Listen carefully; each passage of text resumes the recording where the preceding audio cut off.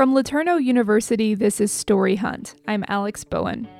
We're continuing with the second part of our two-part biography on our founder and namesake, R.G. LeTourneau.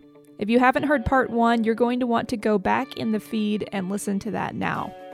All right, so where were we? R.G. is no stranger to loss or failure at this point. He's maybe 30 now, and the loss of his first business and death of his first child have left him searching. Producer Jake Hall takes it from here.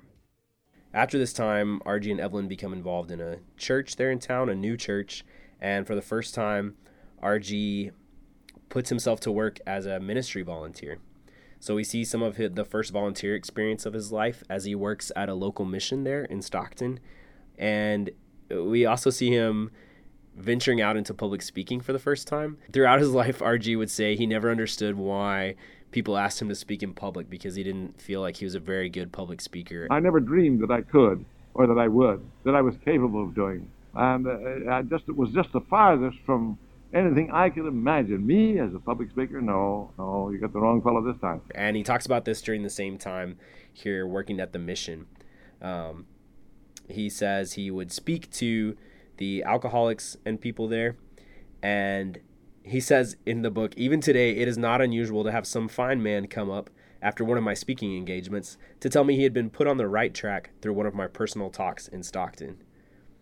Of course, it wasn't my talk that had brought about the Reformation. I had merely brought to the attention of these men the power and capacity of our Lord. RG says we can be his instruments, but only God can work the wonders. You see this as a major turning point for RG as well, learning and understanding that he is an instrument of God and that he's been put on earth to serve him. After this, RG hits the street, and in his own words, he says, I love this, I was 30 years old, unemployed, and $5,000 in debt. And immediately, you see God's great provision for this man in his life. RG runs into a friend on the street who offers him a new job, working out at a ranch, leveling land. And RG takes it. Right as he walks away, he realizes that he doesn't even have a vehicle to get out to the ranch because he's sold all of his cars and things from the garage. But before he can turn around and try to talk to the man again, another person that he knows walks up to him and offers him a deal on a brand new car. RG has no money at the time, and so he is very hesitant to take this, and it's a nicer car, and it is a good deal, but he just doesn't want to put himself further into debt. But when he goes home to talk about it with his family, his sister's there, and she offers him the money that she had raised for her mission trip to China. RG doesn't want to take it either, but she insists, believing that the Lord will provide. RG even mentions that he doesn't have the faith to believe that at that time, as his sister does, but he takes the money anyway, and through this job that he gets at the ranch, RG will find his first love for moving earth and earth-moving equipment. In the midst of all this, though, he experiences many failures, many mistakes, and in his book, he brings those to the forefront because he wants people to know that it was not him who brought success in his life, that it was all God, and he's just a human, an instrument, as he said. Also in this time, he and Evelyn had to make many sacrifices, but they were happy in the midst of it all.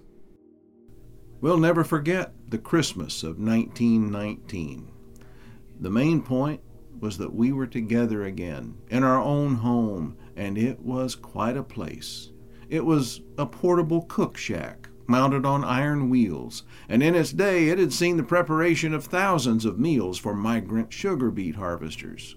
The cook stove was still there, and the kerosene lamps, and a couple of cots, but the walls were cracked and the roof leaked. Every day the hogs would come to scratch themselves on the iron wheels, and then Evelyn would have to rush to catch a falling lamp chimney or save the stovepipe from collapse. When I was leveling land, the December dust would drift across the fields and through the cracks of that shack to pile up in mounds. To keep the dust off the dishes, Evelyn had to turn them face down on the table until the food was served. Water came from a distant pump. Corn cobs fueled the stove. You may not think that was very jolly, but we never felt sorry for ourselves. A couple months ago, Madeline and I sat down with RG's only living son, Ben LeTourneau, and his wife. But while we were there, Ben told us this story of RG going to see his pastor and asking his pastor for help and guidance. And this moment would define the rest of RG's life. He went to his pastor, and he more or less told him, said, "What does God want me to do?" He had two sisters in China as missionaries. He told the pastor about that, and he says, "Does God want me to be a missionary? If it is, let's get on with it." And the pastor looked up at him. He said, "RG," he said, "God needs Christian businessmen too." That changed his life. God needs businessmen too. This is a quote that RG would use for the rest of his life. It's a quote that we hear over and over again here at LeTourneau University. Our faculty, our staff, they're huge proponents of this philosophy that God needs everyone, that God will use you no matter where you're at, whatever job that is, whether that's business or engineering or aviation. It doesn't matter. God wants to use you wherever you're at. And this philosophy would guide RG for the rest of his life in his business. And so from here, he goes on to create many different earth-moving machines, the gondola, the mountain mover, which were revolutionary at the time, so revolutionary at the time that he created them in the early 1920s that none of the other businessmen in the earth-moving business wanted to purchase them because they thought the ideas were too wild, that it would never stick. They wanted the old-fashioned machines they had already been using. But very soon people would see how smart and full of ingenuity RG was. He eventually became his own contractor, founding LeTourneau Inc. And he had so much success in his life, but he used all of that success for God, and he pointed to God constantly. The biggest marker of this philosophy to me is RG's decision to donate 90% of his personal income and his company income to God. He tithed 90% of his income. This man was donating nearly all of his money back to the Lord and still became a millionaire. And so you always see this tension in his life between living for himself and living for God, between following ambition and the material world or following God's spiritual ways. He constantly relinquishes control to God and learns how to do that in difficult situations, through the problems, through the failures in his life. And out of that, God does impossible things through him. By the way, did you hear that one about the Sunday school teacher that asked some of the boys in her class to draw a picture of a Bible story? And one boy drew a picture of an airplane. And the teacher said, "Well, son, they didn't have airplanes in the Bible days." And the boy said, "Well, didn't Joseph and Mary take a flight into Egypt?"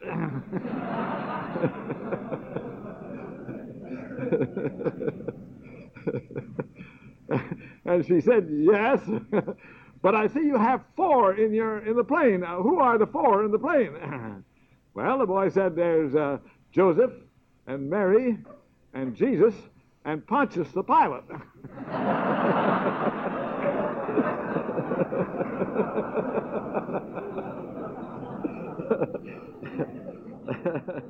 Producer Nathan O'Day got a pretty neat exclusive look at our archives here at the university. Here's Nathan. By 1946, RG's company was in a sort of golden age. World War II provided enormous contracts for LeTourneau Incorporated, causing the company to grow. RG says in his autobiography that, "I had no idea how useful my little friction tests would be when friction between man and man nearly destroyed the world. Who had ever heard of a scraper or bulldozer as a prime weapon of war?"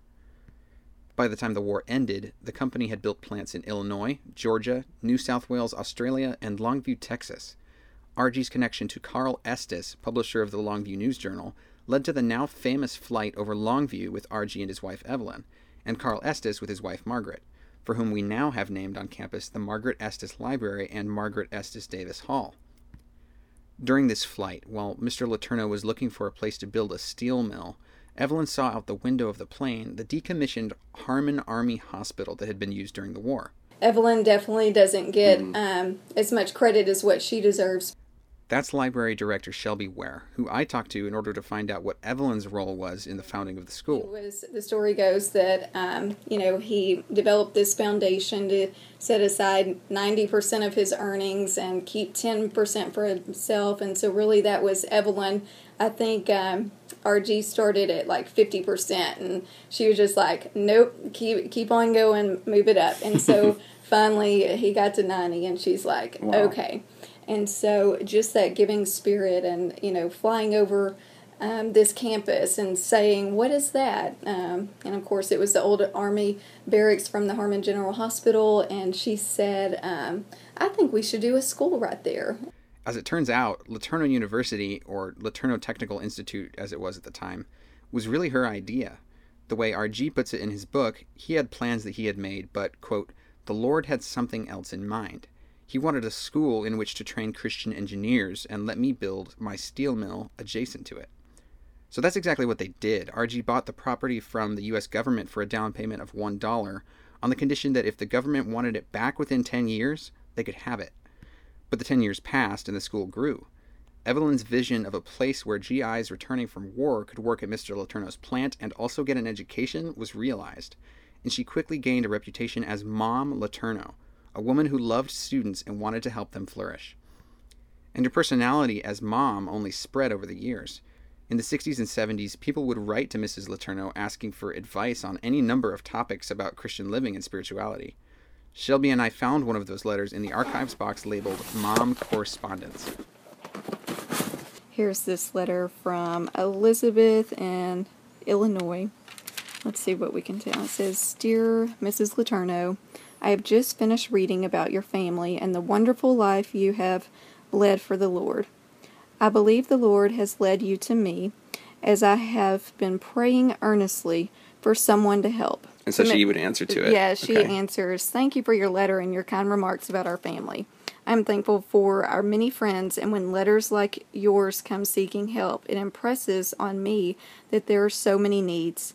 I wish I could respond to all of the many such letters, but that is not possible. Psalm 32:8 is a verse that I believe can be meaningful because it is a promise of wisdom. May God guide and bless you. We even found a really sweet video of Mrs. LeTourneau speaking to young mothers about parenthood. Mrs. LeTourneau, test, scene 1A, take 2. Hello, I'm Mrs. Archie LeTourneau. From time to time, I have young mothers come into my home with problems and questions. And I've invited a group in this afternoon, and we are going to try to solve some of our problems. So when you dig into Evelyn's personality and the reputation that she gained, you really start to see how she was the force behind the school. Just like RG made God his business partner, he trusted Evelyn to be a significant part of what he was doing with his company and with the school. Soon after the school was founded, he made her his vice president. It's really evident how much RG valued Evelyn as his right hand. Here's his dedication in the autobiography. It says, with deep love and appreciation, I dedicate this book to my beloved partner and wife, Evelyn, who for over 4 decades has always been by my side to give me love, cooperation, and understanding when others doubted. Through the years, she has joined me in mutual devotion and prayer to our Heavenly Father and has helped me keep faith when the vision of others was limited. Truly a helpmate given by God. RG LeTourneau never retired. In 1961, the school and the company became separate entities. LeTourneau Technical Institute became LeTourneau College. He suffered a stroke in March of 1969 and died on June 1st. In the last years of his life, RG could be found at his drafting table, continuing to design machines and traveling frequently to share his story in the gospel of Christ.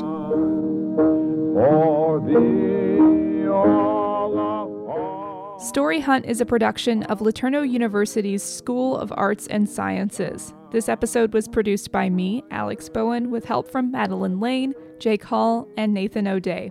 Special thanks to Dr. Carl Payton, who sat in as RG for us on this episode and last. Carl reads from RG's autobiography, Mover of Men and Mountains. There's a link in the show notes if you'd like to check it out. Thanks also to Library Director Shelby Ware for granting us access to the LeTourneau archives where we got a lot of our source material, and thanks to Dale Hardy for being an incredible resource on RG. And of course, many thanks to LeTourneau's Dean of Education, Arts, and Science, Dr. Larry Frazier. Please subscribe and leave us a review if you liked it. Find us on social media. Talk soon.